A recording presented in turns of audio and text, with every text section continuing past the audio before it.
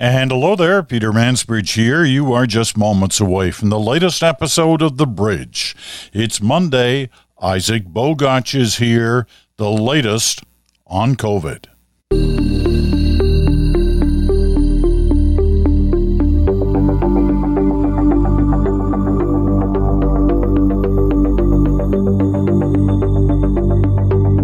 And welcome to another week. For me, this is probably going to be the last week before I take a little bit of a break at the end of 2021 and come back to you fresh as a daisy in 2022. But what would Monday be without getting the latest situation on where we are on the pandemic, where we are on COVID-19, where we are on booster shots. Booster shots a big deal right now. That's what they all tell us. But in certain parts of Canada, you can't get a booster shot yet if you are below 50. They say you'll get them the beginning of 2022. They even have a date. They've got bags of booster shots available. What are they waiting for? You can't have it both ways. You can't tell us that you got to have a booster and yet at the same time not give you the ability to have that booster. We'll raise that question, among others, today with Dr. Isaac Bogoch, who once again is going to spend a few minutes with us in a very busy schedule that he and all the other epidemiologists and the doctors and nurses who are involved in pandemic care across the country, they're stretched thin and they are tired. They are exhausted. And it's part of the situation we'll talk to Dr. Bogoch about. And Dr. Bogoch, of course, in Toronto, he's part of the University Health Network. He's at the University of Toronto as an epidemiologist. He's part of the science table that advises government, doesn't make the decisions itself, but advises governments on what kind of decisions they perhaps should be taking. And we've been extremely lucky on this program, as other programs have been, that the epidemiologists in this country have been so willing to give what knowledge they have to the public through various different media outlets. And for The Bridge, Monday has been that special day pretty much throughout this year, where we've had different epidemiologists from different parts of the country giving us their sense of where we are. And that's what we're going to do with Dr. Bogoch in just a moment.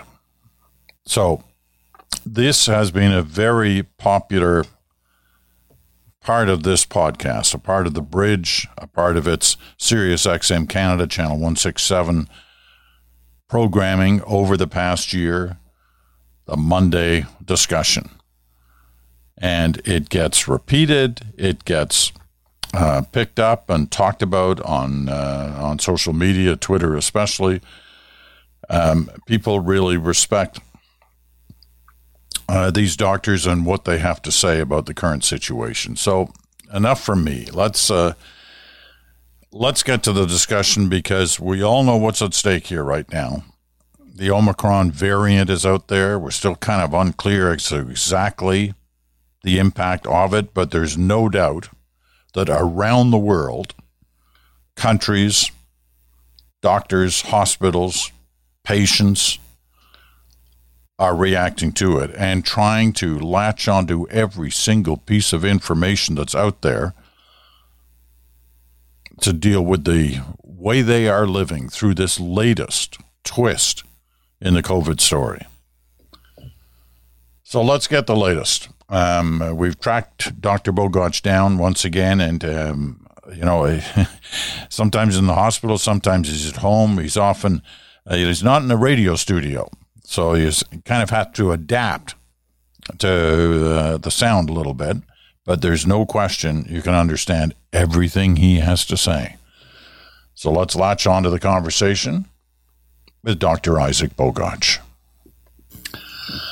Okay, so we're 21 months into this, and some of us are into the full mode of changing our lifestyles once again. We're canceling holiday travel plans, canceling holiday office parties.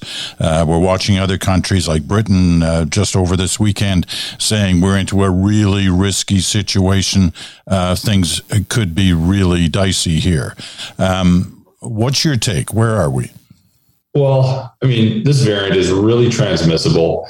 It's in every continent around the world, excluding Antarctica.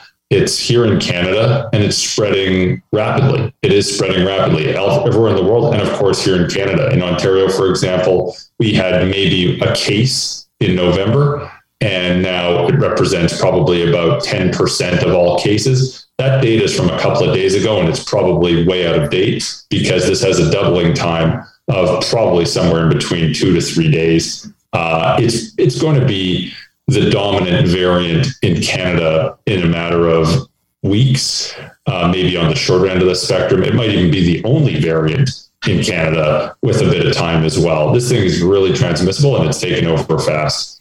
Now, one of the early indications was that we would spend a couple of weeks trying to study this thing. And in those first couple of weeks, some of the suggestions are that it's very transmissible, as you just explained, but that it's milder in its consequences than we feared. Is that an accurate take on what we know so far? I hope it is, but hope isn't good enough. I mean, when we look at the severity or the clinical impact that this has, there have been some data emerging from South Africa that perhaps this is a more mild variant, and that would be incredible if it was, but I think it's worth exploring that a little bit further. Why would it be considered more mild in South Africa? Well, there's several reasons. One is that when we look at who's infected in South Africa, there's more younger people impacted. And we know younger people just don't get as sick versus older people, regardless of the variant. So that might be one reason. A second reason is that, sadly, South Africa has been hit very, very hard by a couple of enormous waves of COVID. And there may be significant rates of community level protection because people have had infection in the past. So those people who are getting infected or mainly reinfected have already seen COVID before and have a primed immune system. They're just not going to get as sick. The third reason is that sometimes hospitalizations and deaths, not sometimes, all the time, hospitalizations and deaths are a delayed metric. It can take a few weeks before we start to see that rise. And, maybe it will rise with a bit of time in South Africa. And then the fourth reason is, hey, you know what? Maybe it is a more mild variant. Maybe it just doesn't cause the same degree of clinical illness. But I think some people might be a little more confident on this than I truly don't know. And I think it's premature to suggest that it's more mild. Now, we can all hope that it's more mild, but hope is not a strategy. And we need to plan quickly to redeploy or deploy third doses, because we do know that 3 doses of a vaccine are better than 2. 2 still help, but 3 are better than 2.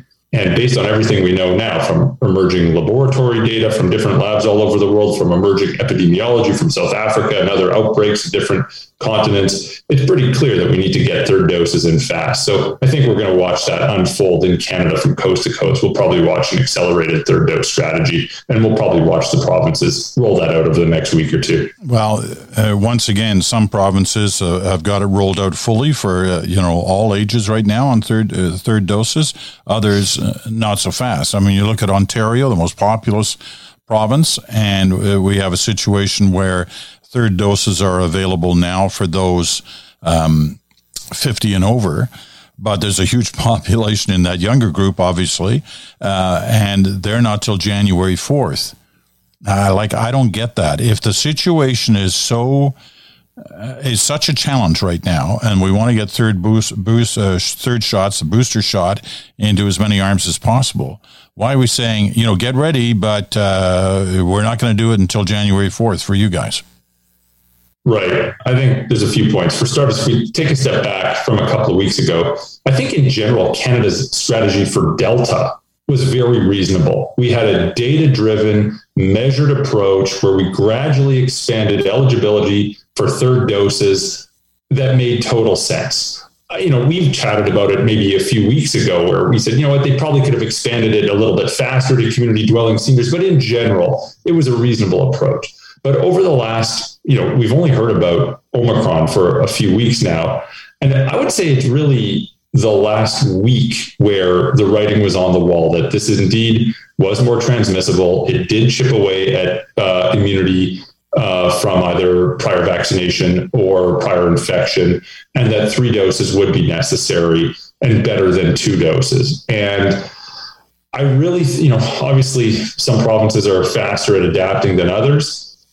Watch, I would be shocked if we don't see a pivot in most provinces, if not all provinces, to at least a more urgent 3rd dose strategy. And I think we're going to see provinces ramping up capacity for 3rd doses quickly. I also think you're going to see changing policy for expanding eligibility for 3rd doses to 18 plus. And, certainly you have to give provinces a little bit of time because they're not as nimble as we'd like them to be. But I wouldn't be surprised if we hear announcements in various provinces either this week or early next week for expanded eligibility. Is it a supply issue? Nope. We've got the vaccines. We definitely have the vaccines, and we sort of have the ability to administer them. Now, I can't comment on much of the country, but I know, for example, in Ontario, during the initial vaccine rollout, there was tremendous capacity to get needles in arms quickly. And, there were several days where we had, well over 250,000 vaccines administered per day. When you look at the rate of vaccination, that's about as fast as anyone has done it on planet Earth. Like, it was extraordinary how fast we were able to vaccinate when we had Jupiter aligned with Mars, and we had the vaccines, and we had, all hands on deck with the vaccine clinics and these mass vaccine centers and community-based clinics and pop-up clinics and door-to-door and pharmacies and family medicine. Like, it was incredible. It took some time, but it was pretty incredible. Now, we don't have that anymore. And in fact, not only do we not have that, a lot of that infrastructure was dismantled, but on top of that, we're in the midst of a bit of a healthcare crisis in terms of we don't have a lot of people working, as many people as we need working. So, expanding capacity is a bit more of a challenge, right? You're trying to squeeze water out of a rock here. But watch, I think we're going to actually see some expansion of capacity. We're going to use all resources that are available, because they're behind the scenes. There certainly is chatter that there is a more urgent need to vaccinate, to boost capacity, and to do that quickly. So I think we will see redeployment we'll see resources shifted towards the vaccine strategy in many provinces, as they should. I mean, this variant is here, it's expanding quickly, and we should be providing 1st, 2nd, and 3rd doses with a degree of urgency. I hate wait and see, but I think if we wait and see, we'll see that this week and next week. 3rd shots are clearly the one of the major tools in the toolbox, but there are others, and I want to just check in on those. Masking is obvious, but is it?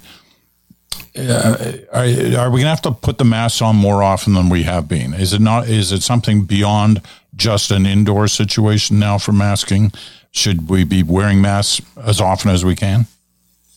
I mean, I don't know enough about Omicron, but I would highly doubt that we're going to see significant transmission in outdoor settings. I think, pick a good mask, like a good quality mask. And people say, well, what's a good quality mask? You go on the Public Health Agency of Canada website, and they talk about well-fitting masks and high-quality masks, not flimsy little cloth masks, like decent quality masks. We talk about actually wearing them consistently in indoor settings. I mean, masks are very helpful. And again, there's other tools as well. There's no silver bullet. There's no one thing that's going to get us out of this pandemic. It's going to be a multitude of interventions, right? Good masks, better ventilation in indoor settings, vaccination, of course.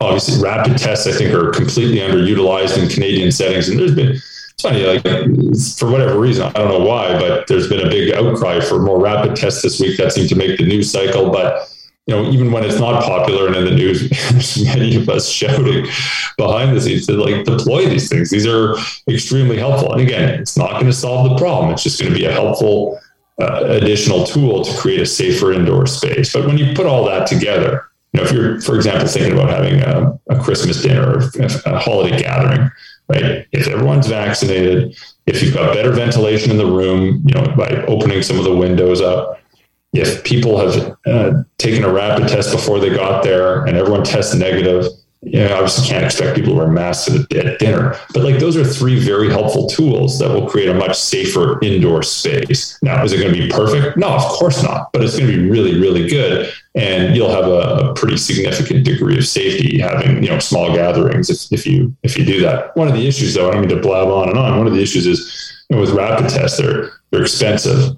Very expensive. Oh, it's just ridiculous. I mean, how have we not figured this out over the last year? Other countries have done a really good job just flooding their countries with rapid tests. It's not a matter of just throwing rapid tests at a problem, expecting the problem to go away. You obviously have to have lower barriers to testing, lower barriers to accessing these tests, but also informing people like, here's how you use them. Here's what you do with a positive test. Here's what you do with a negative test. And here's the test. I mean, I think it'd be great. Ontario, I'm sitting in Ontario. I don't mean to be Ontario-centric, but I just know this province a bit better than others. I mean, there's a very innovative approach that they're taking here with over the holiday break. They're sending about 11 million tests home with every student's going to take home 5 rapid tests for use over the holiday break. That's brilliant. That's a really smart approach. Get the tests in people's hands, lower the barrier to the test, explain how to use them, test negative before you go back to school in January. That's really going to help.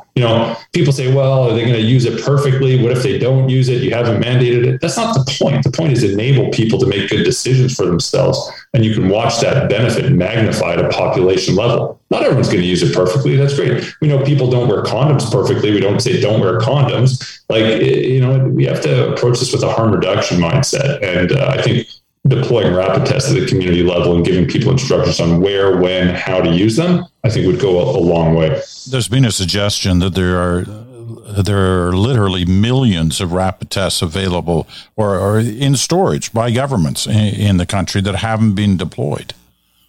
Yeah, I mean, I don't know the number, but if that's the case, that's a problem, right? They're not doing anyone any good collecting dust. Put them in the hands of the public. Show people how to use them, and we'll see a lot of good come of it. Of course, nothing's perfect. Even if you use the test perfectly, they're still not going to be perfect every time. It's just a helpful piece of a much larger puzzle, and it's an important piece. It's funny. I'm glad that there's momentum. I'm glad that this is being discussed publicly, because maybe that would be enough to move the dial and to really get these into more widespread use. And, for example, Ontario's approach with sending these millions of tests home with students, maybe that's a program that we can build on and expand that to the general community. I think it would be a wonderful idea. You talked about ventilation before, and I want to just probe that a little bit because, there are still what we used to call super spreader events out there in terms of, sporting events, indoor sporting events, whether it's hockey games or basketball games. And we've already saw something last week in one of the Toronto Raptors games where there was there clearly was some kind of a case because they've warned everybody who was at the game that they should be looking for symptoms and prepare to self-isolate. Is it time to rethink that strategy in terms of those big indoor events, even though they are restricted to those who are vaccinated? Yeah, I mean, everything should be on the table. And obviously, we cannot lock down. We should not lock down. I really think that would be the last option. But, when you've got a very transmissible variant, you've got, sadly, significantly limited healthcare capacity, like really limited healthcare capacity. I think at least we should have these discussions of, do we need to scale back on mass gathering events? Yeah, it probably would help a little bit. It probably would help a little bit. it's interesting. The flip side of the coin, and I mean, listen, I'm not, just for debate, I'm not saying I agree with this. I have these conversations with my friends and colleagues all the time. And you can look at different models and different projections. A more fatalistic approach is that even going to do anything? Is that actually even going to help, apart from sending a message, apart from signaling that we're taking this seriously and that's what we're doing? Will that actually help? Like if you look at where we're at on February 5th, let's say February 14th, Valentine's Day, I'll be optimistic. On February 14th, will we be anywhere different if we take that approach and restrict capacity versus if we didn't, in terms of this variant sweeping through? I don't actually have an answer to that. I don't know. And I would not speak confidently on it. I mean, but I will say that we have a very precarious healthcare system, especially our ICU capacity. And we cannot be in a situation where we overwhelm our healthcare system. We cannot. We know what happens with that. We're still dealing with the surgical backlog from wave 2 and wave 3, and we're nowhere near dealing with that.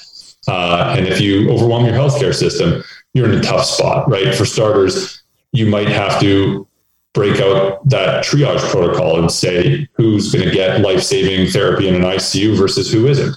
You might have to cancel, again, surgeries across the board because you need all hands on deck and convert all those available beds and resources into an ICU. And I'll remind people that this problem, Ontario, for example, and I don't mean to be Ontario-centric again, it's just I know this province pretty well. We have about 14.5 million people here, but it only takes about 400 people admitted to ICUs in a population of 14.5 million. It only takes about 400 patients with COVID-19 to be admitted to the ICUs for us to really be stretched. And that's a problem. Like that's a problem. Alberta during their massive wave in the spring, in Saskatchewan, they had about 175 patients, only 175 patients in their ICUs with COVID-related illnesses. And their healthcare system was essentially imploding, right? They were shipping, Saskatchewan was shipping patients out of the province. It was bad, right? You contrast that to the United States. My friends work in a hospital in Boston. When they had surge capacity, they had one hospital that had 175 patients on a ventilator. They just converted a lot of their hospital into an ICU. So one hospital in Boston had the same ICU capacity as an entire Canadian province. If that doesn't describe the limitations that we have in our ICUs from coast, this is a Canadian-wide problem.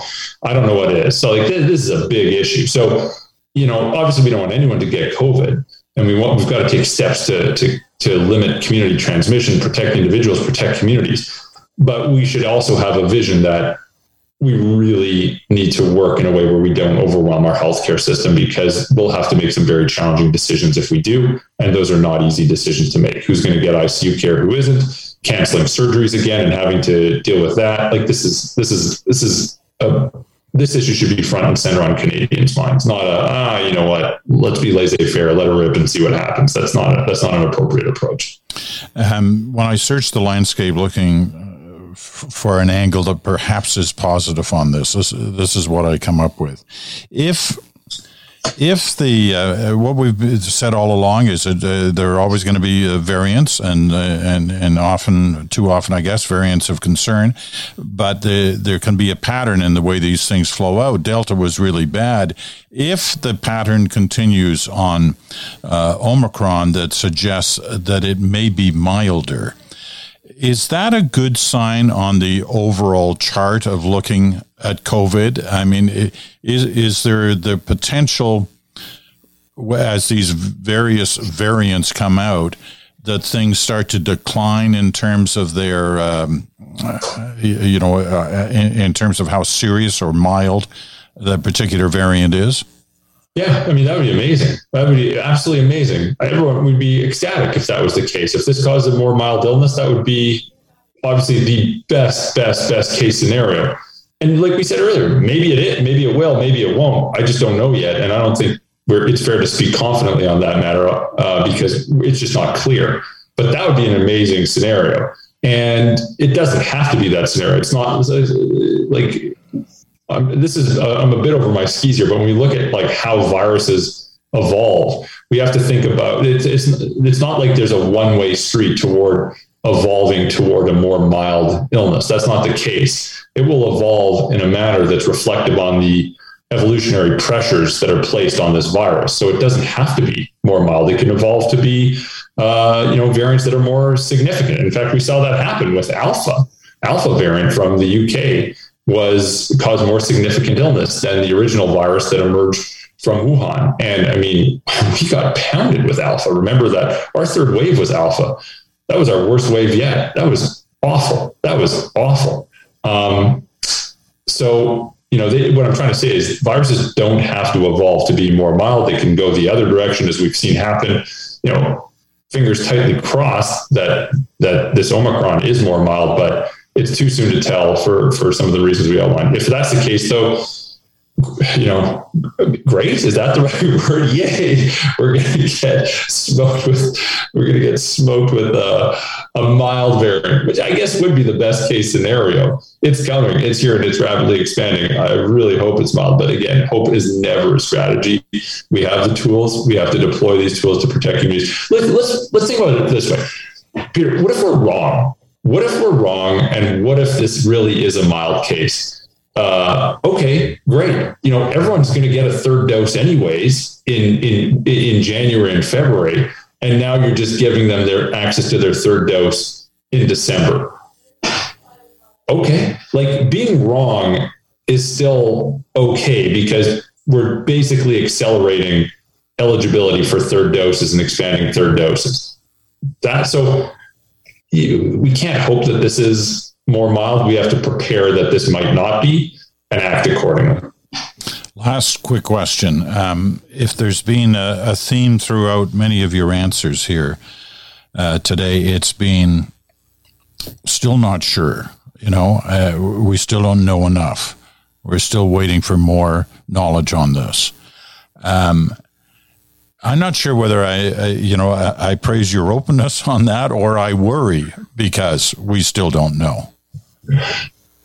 Fair enough. It's true, right? Like we just have to be honest, right? We don't have all the answers, but what's incredible is over the last week, we certainly got a lot of answers, right? You had laboratory studies from multiple labs around the world, all demonstrating decreased neutralizing antibody activity, which basically means it's going to be people will get infected or reinfected more readily. We also had emerging epidemiologic data from South Africa and emerging outbreak data from various significant outbreaks. So there's an outbreak in Oslo, there's a few outbreaks elsewhere in the world. So we know a lot more about this right now than we did a week ago. And I think based on all that, really about a week ago was when many people started to say, okay, yes, we knew what the genetic mutations were, but now we're actually watching this virus behave. And it's clear that you need a third dose. It's clear that 2 doses are helpful, but 3 doses are better than 2. And I think that's the take-home point from this last week. And that's why I hope we start to see provinces guided with more of a sense of urgency to get an expanded third dose program running. And I know that that's actually what they're doing. Obviously, they're not front and center saying it, but I think we will hear those announcements this week and next week. And hopefully they telegraph it because I think there's people who are anxious and worried about when they're going to get their third dose. And I think people are going to get their third dose much sooner than they expected. Hope you're right on that one. Me too. Listen, thanks very much. This is probably our last conversation before the year end. I know you're going to be working all through the holidays. We wish you luck, and we obviously thank you and your colleagues for doing just that. In the meantime, my pleasure. In the meantime, thanks for having me on. Yeah, take care. We'll talk to you soon. All right, be well. Dr. Isaac Bogoch. And, he never holds back, right? He doesn't pull any punches on how he feels about certain aspects. And he gives us, he's certainly given us strong hints in the past. And I think he's just done that again on this issue of third shots, booster shots. for those parts of the country where they're still waiting for young people under 50 to have access to what appear to be a mountain of supplies on the vaccine to get them into arms. Supply isn't an issue. The issue sometimes becomes the delivery and exactly how that's done, and that's probably a conversation for a different time as well, and probably not with a doctor like Isaac Bogoch, but more in terms of somebody who understands how the delivery system works in different provinces, because I think the people are starting to ask some serious questions about that. You know, who actually has the vaccines? Where can you get it done? How is it determined which, pharmacies get it, which doctors get it, what have you? Anyway, it's pretty clear from what Dr. Bogoch had to say that something is imminent in terms of that. And it may have already happened by the time you hear this program. But if it hasn't, it's about to be, which would seem to be the case, at least from what Dr. Bogoch has had to say. Okay, we're going to take a quick break. When we come back, something about the Time Person of the Year.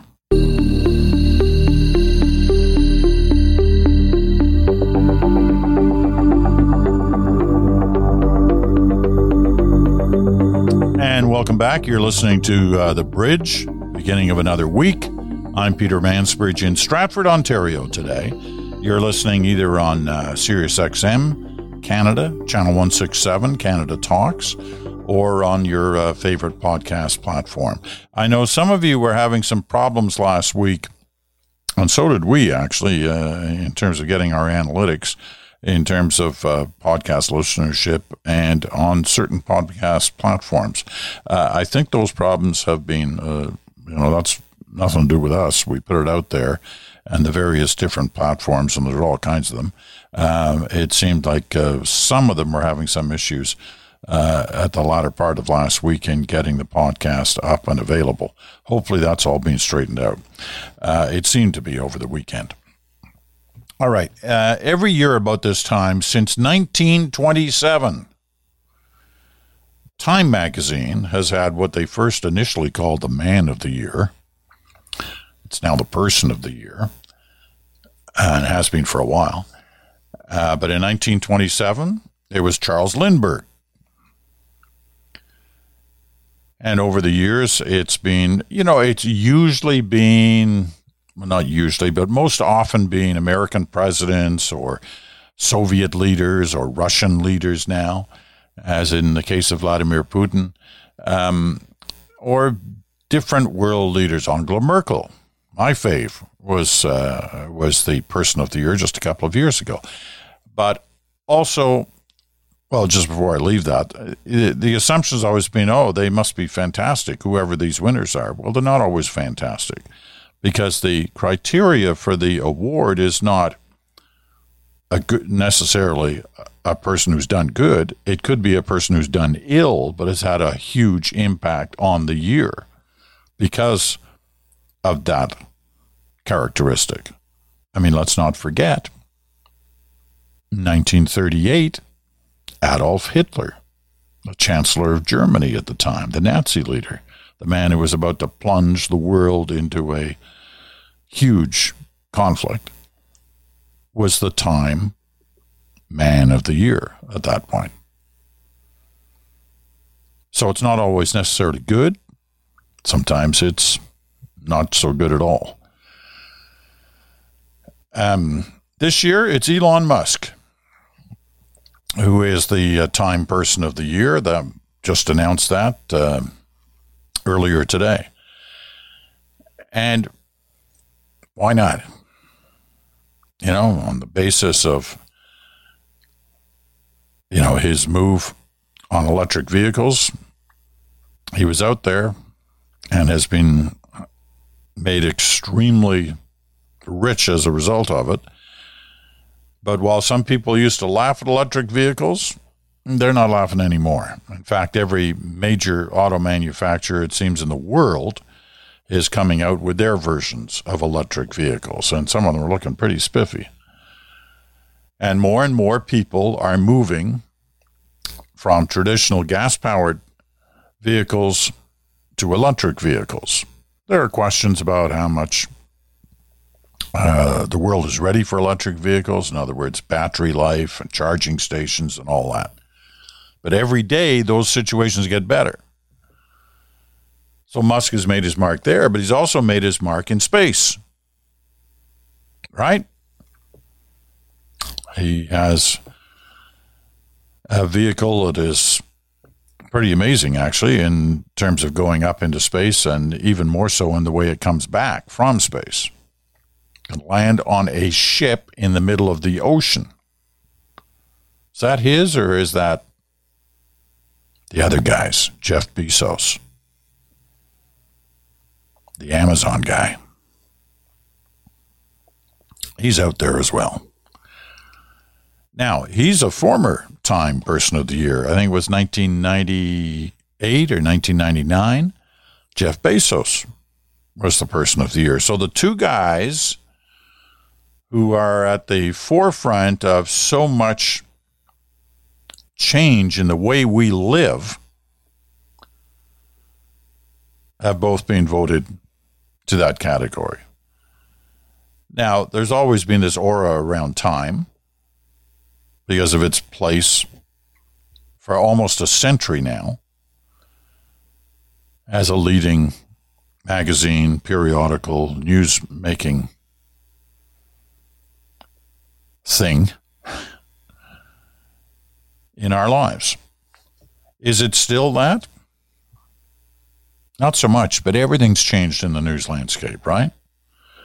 But the thing that hasn't changed is the interest, the excitement to some degree, of this annual announcement about the Person of the Year.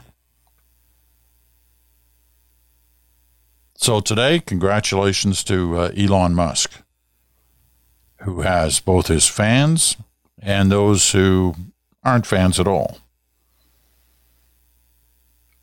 But he's not there because he's the most popular guy in the world. He's there because of the impact he's had on the world. All right, looking ahead for this week, Wednesday, of course, will be Smoke, Mirrors, and the Truth with Bruce Anderson. And Friday, a special edition of Good Talk with Chantel and Bruce, because we are going to have, I shy away from calling it a contest, but we are going to have sort of our year end. It'll be our last Good Talk of the year. And so we're going to have a good sense of how those two determine certain aspects of the year. Who did well, who did not so well. But a lot more than that. So Good Talk on Friday will certainly be one you want to hear, as well as Smoke, Mirrors, and the Truth on Wednesday. On Thursday, we're going to take a crack at your kind of year-end comments and thoughts and letters. So kind of a mailbag year-end edition. So if you've got some thoughts, get them in now. The Mansbridge Podcast at gmail.com. The Mansbridge Podcast at gmail.com. Also, this is your last week, and maybe your last day, to send in a note if you want a bookplate, signed bookplate for your copy of Off the Record. I've got just a couple of them left, a few left. There was a big rush on them on the weekend. Remember, please send in your proof of purchase of the book. That's a publisher's requirement. And I will get it in the mail to you, assuming it can get there on time. There have been hundreds and hundreds of those requests in the last couple of weeks. I expect for late shoppers, you might want to get them in today.